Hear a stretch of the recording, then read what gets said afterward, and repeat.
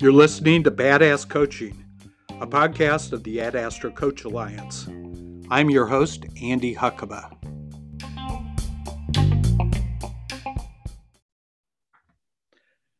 Hello, Seth Bate. Welcome to the podcast. And Seth Bate is the director of the Community Engagement Institute at Wichita State University. Hopefully I got that correctly. Stop there, because that's not quite right. Okay, so tell me exactly what you do right now. Okay, I'm the director of the Center for Leadership Development, Okay. which is part of the Community Engagement Institute. So I just promoted you, correctly? Yes. Yeah. Okay. So what does that entail? What do you do there? The directing part of my duties, I am justifiably modest about. I don't know how much directing I do. But the Community Engagement Institute is an organization at Wichita State that, through a variety of avenues, helps organizations and communities get better at what they care about. Okay. And within that, the Center for Leadership Development uses a leadership perspective to help people make progress through a little bit of training, through a lot of coaching, and especially through taking a leadership lens on things like strategic planning and board development. Okay. We also care about and help more on the private sector side with organizations that are concerned about talent development and improving organizational culture. Okay. So what's your part in that organization? The part that makes it hard to explain is I have a piece of all those things. Okay. And on any particular day, I might be doing one or a dozen projects related to that whole suite of services. Okay. So you might be working with outside clients. Yes. And I might be working with people who are within Wichita State University. Okay. So kind of a broad range of exposure and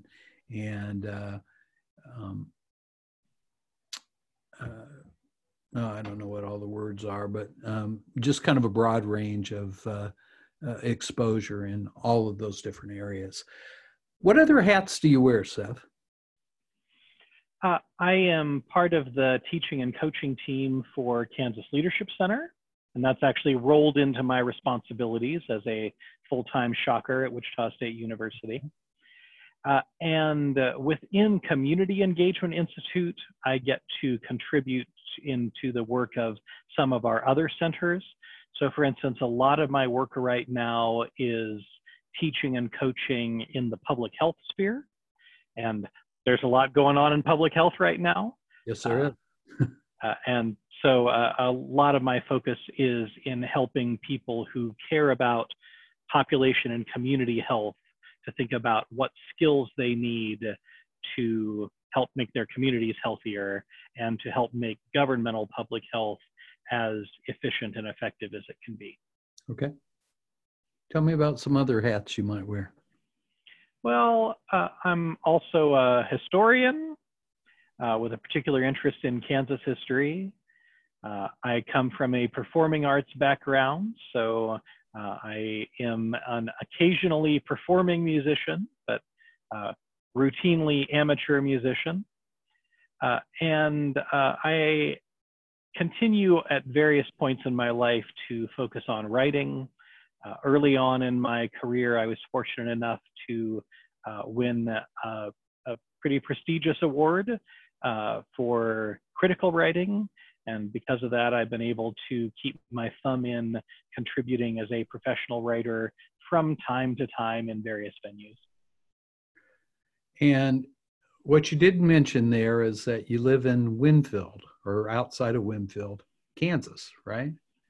And Winfield is famous for what? Winfield is famous for the Walnut Valley Festival. Thanks for circling back around to that, Andy. So of the things that I love about my adopted hometown, the festival is first and foremost.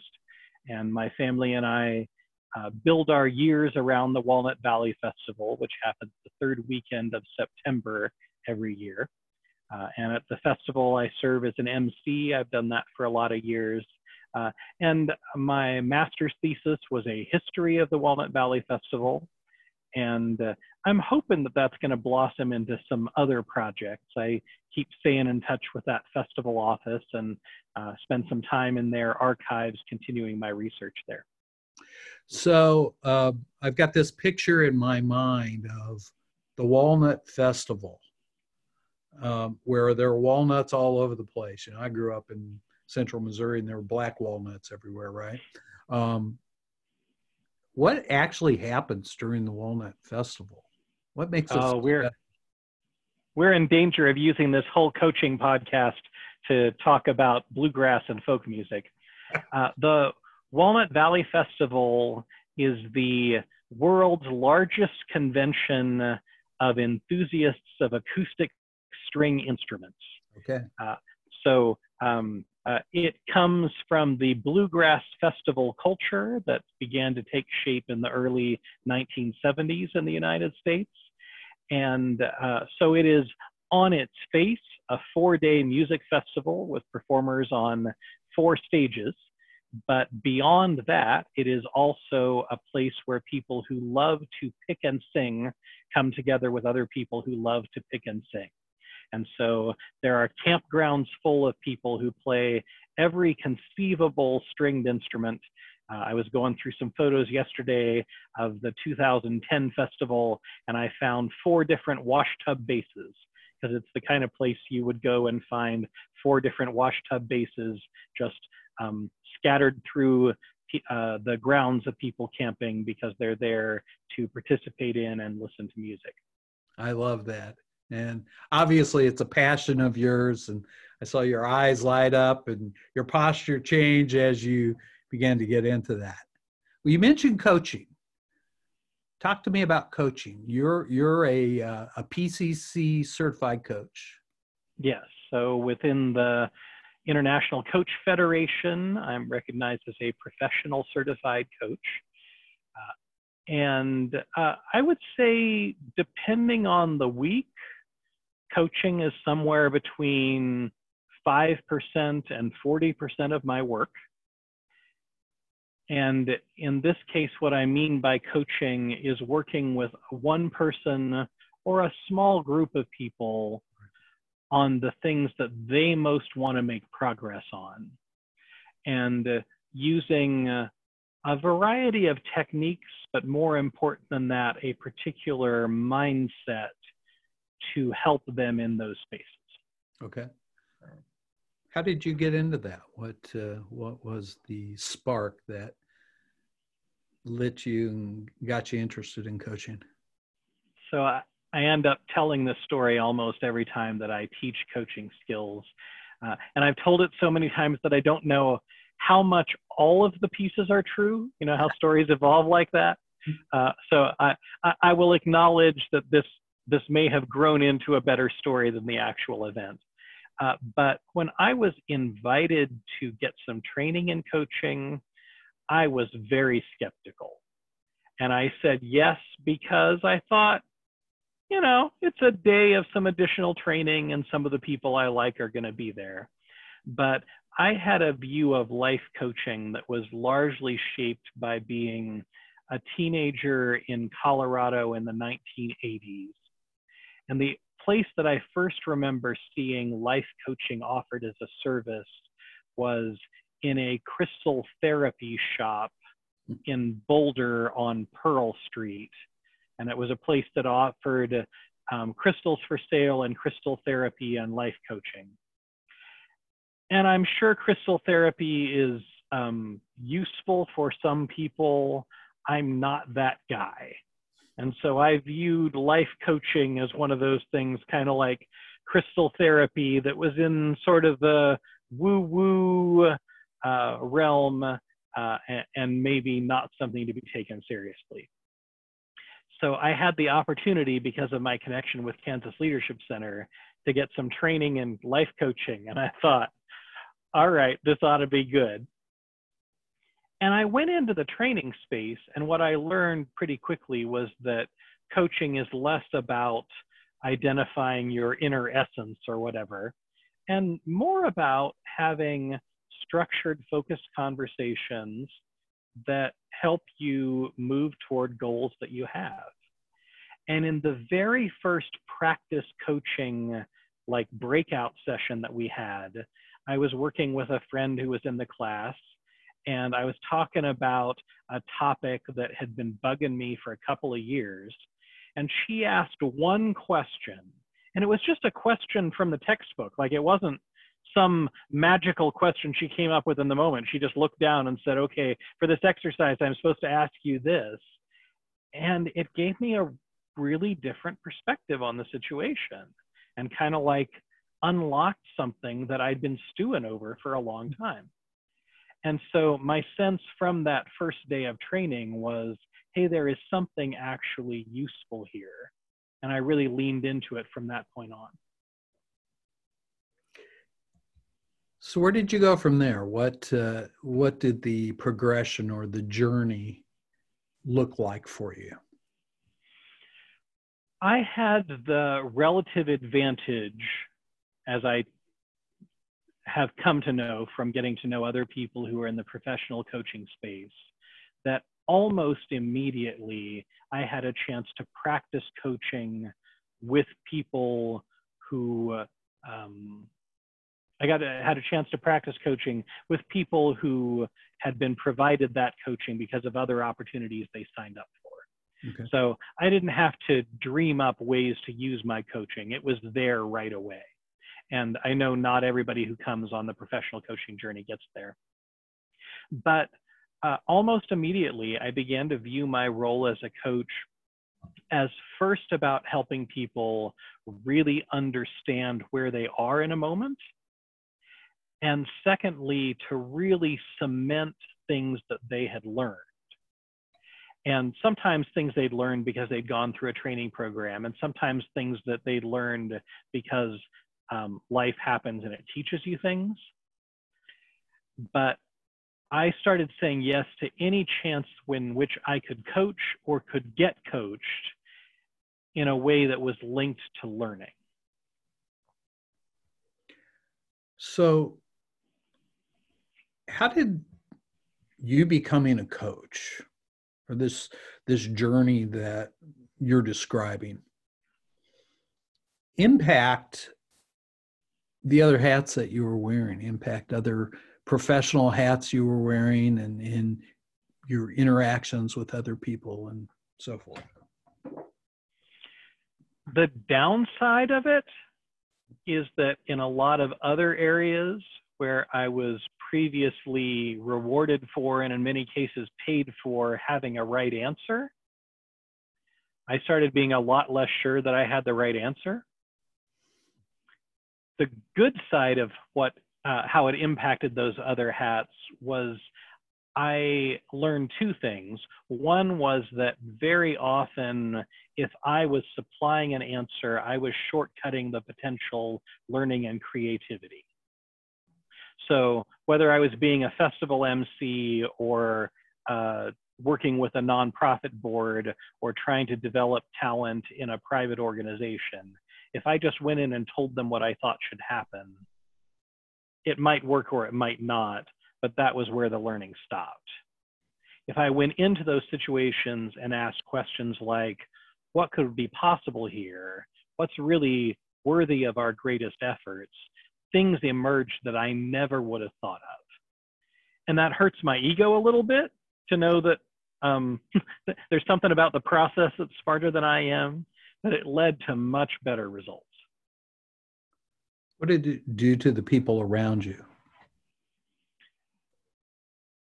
For some of them, it really disappointed and frustrated them because I was kind of used to being the smartest guy in the room, and they were kind of used to letting me think I was the smartest guy in the room. And it made previously very quick interactions much longer, because they'd say, well, Seth, why don't you just tell us?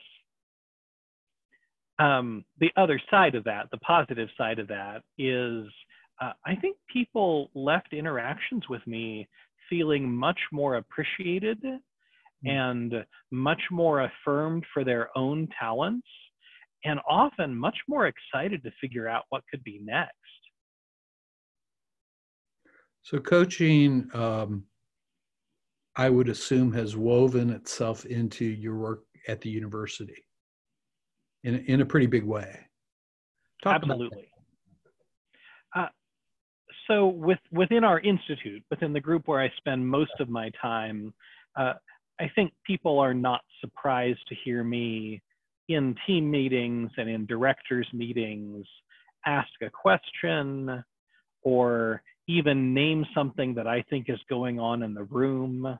Sure. Or to say something that is not very businessy maybe, but just to say, I got this feeling in my gut about this thing that's going on right now, and have that be a contribution to a meeting. It helps that within the Institute, there are a number of other gifted and trained coaches, and so it's a little less foreign to do that. In the larger university environment, the coaching skills that I have really complemented the meeting facilitation skills that I have. Okay.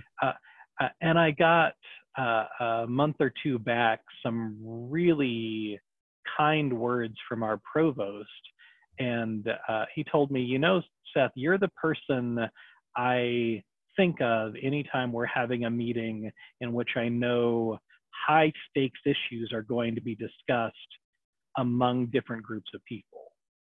And so I really think that coaching mindset that I bring, that there is something to be discovered here, there's something to be learned here, is the reason I keep getting invited to steer meetings like that. Wow. So he's really seeing some value in the skills that you're bringing to the table, especially around coaching. Yeah, and maybe the value is nothing more than it's easier for those meetings to happen if he doesn't have to be in the hot seat all the time. Mm. And if that's the only value he's seeing, I'm good with that. I'm happy to run that meeting. But my sense is he's seeing that groups are getting farther faster when somebody who has a coaching mindset is actually helping to orchestrate their work. So can you describe just a little bit what that coaching mindset looks like? What does it look like to the people who are part of that meeting or that interaction? Yeah, and here's where I'm going to embarrass myself, because I think this is where I start bleeding into that woo-woo crystal stuff that maybe I dismissed. But I very consciously hold a mindset when I'm doing work that is coaching or coaching adjacent, in which I commit to the belief that in the moment we're in, more is possible, learning is possible, and that the person or the people who are involved here are the people who are supposed to be here, and they have something to contribute. And it sounds a little woo-woo-y, but those are things you can decide to believe in a particular moment. And if those beliefs are the filter through which you ask questions, invite contribution, identify areas of potential conflict, it leads to more progress more quickly. I don't know what it is that people see or hear me doing, and I don't know if they'd walk out of any of those interactions saying, boy, that meeting was being orchestrated by somebody who believed more is possible here.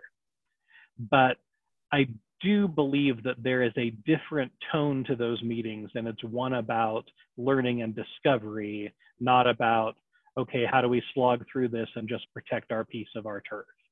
Yeah. So it almost sounds as if you're really embodying being a coach. You're not just saying you're a coach, but that your words, your actions, your presence and so forth are all kind of tied into that, and that has an impact on the people around you. I believe that's absolutely true, and also that it's a conscious choice. Yeah. So I don't walk around 24 hours a day with that coaching mindset going. That'd probably be exhausting. And I'm not an evolved enough human being to do that. So at the risk of it sounding a little artificial, it is something that I decide to do. So for the next hour, I'm going to embody that. And at 1 hour and 1 minute, I might go back to being my regular old selfish, myopic self. Yeah. I'm really curious, and this is a in the moment kind of question, but I'm really curious about how your work in coaching and your growth and journey in coaching has impacted the creative side of you, the music, the writing, the organizing, the festivals, and so forth.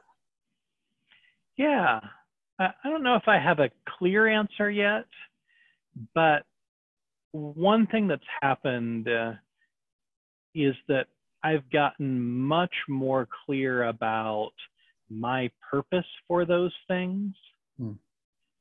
So I am an enthusiastic musician. I'm not an especially accomplished musician. And I'm not being falsely modest here. Like I have a music degree. I know where I fit, right?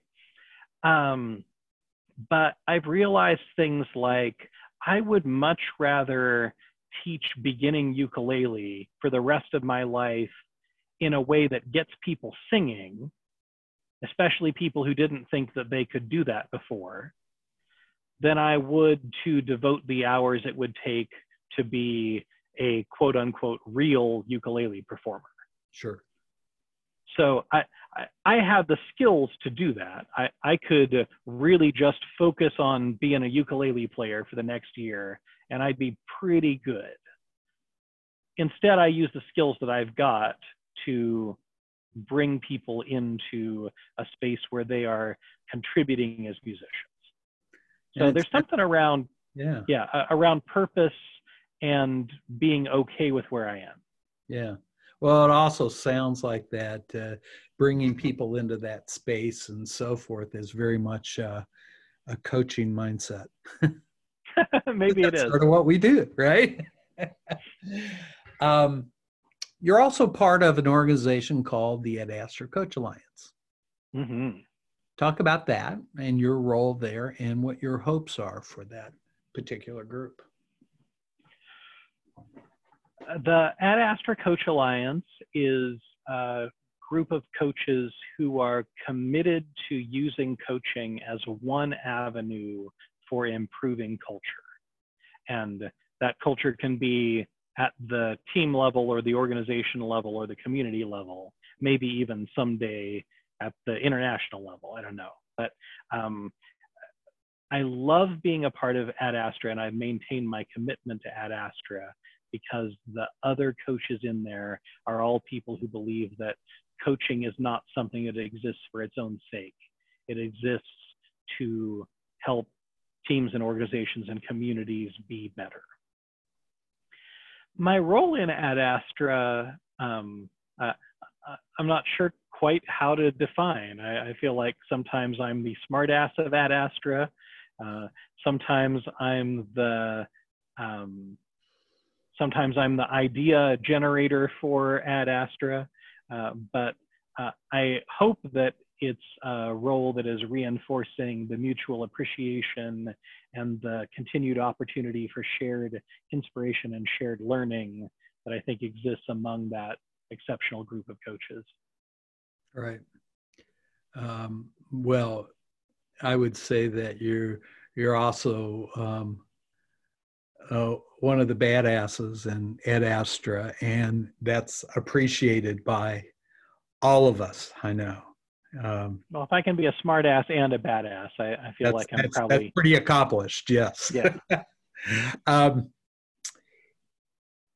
Why would an organization or an individual hire you as a coach, and what should they expect out of that engagement? What does that engagement look like to them? Yeah, so let me offer two examples that are both real and recent, and maybe they will illustrate something. I'm working right now with a private sector organization. It's a professional services firm. And it's an organization that recognized its central management was no longer effective and no longer had the trust of the entire organization.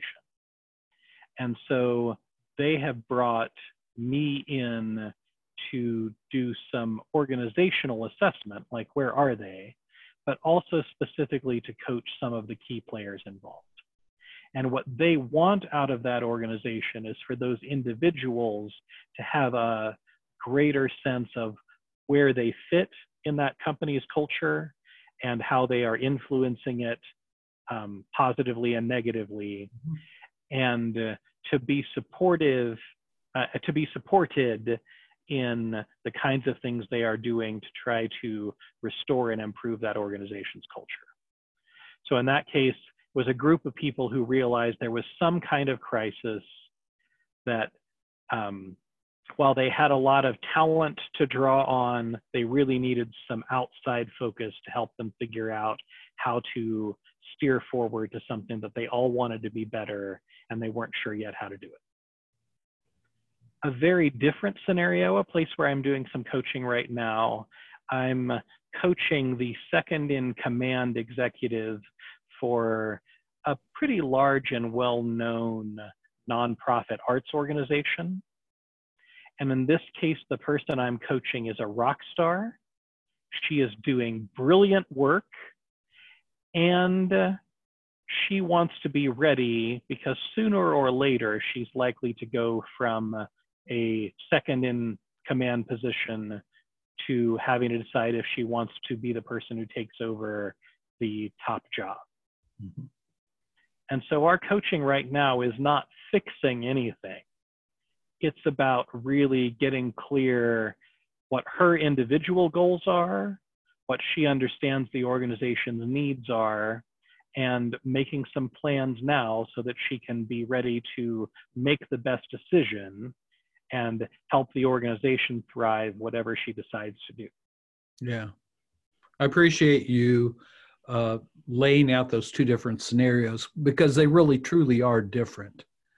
And I think some people out there look at coaching as a remedial type of activity or a crisis type of activity in the moment present. But this idea of it's also a future activity and an activity that helps a trajectory, that helps you plan for the future and look toward the future and make progress is a big thing. And it's really nice that you brought those two examples to the forefront. So thank you. So just with a few minutes left, what haven't I asked Seth Bate about that you would like our audience and listeners to know? Well, you haven't asked about family. And I think one of the long-term experiments will be to see how kids of coaches turn out. So I am a coach, and I describe myself most often as a leadership coach, but I'm also a life coach and an executive coach, you know, kind of whatever word is there. I am married to somebody who is a restorative practices facilitator. So Jenny is, to my mind, the state's foremost expert in restorative practices as they apply to alternative education. Okay. And she is also trained as a mediator. So I think it'll be really interesting what the kids of a leadership coach and a mediator turn out to be, and what skills they have and what skills they're going to be lacking. But I will say in our family, we process a lot. Yeah. Very good. Well, Seth Bate, I appreciate you. I appreciate your friendship. I appreciate your skills and talent that you bring to the table every day. And I know as a member of Ad Astra, I appreciate your partnership there as well. So thank you so much for your time, and I appreciate you telling us about yourself.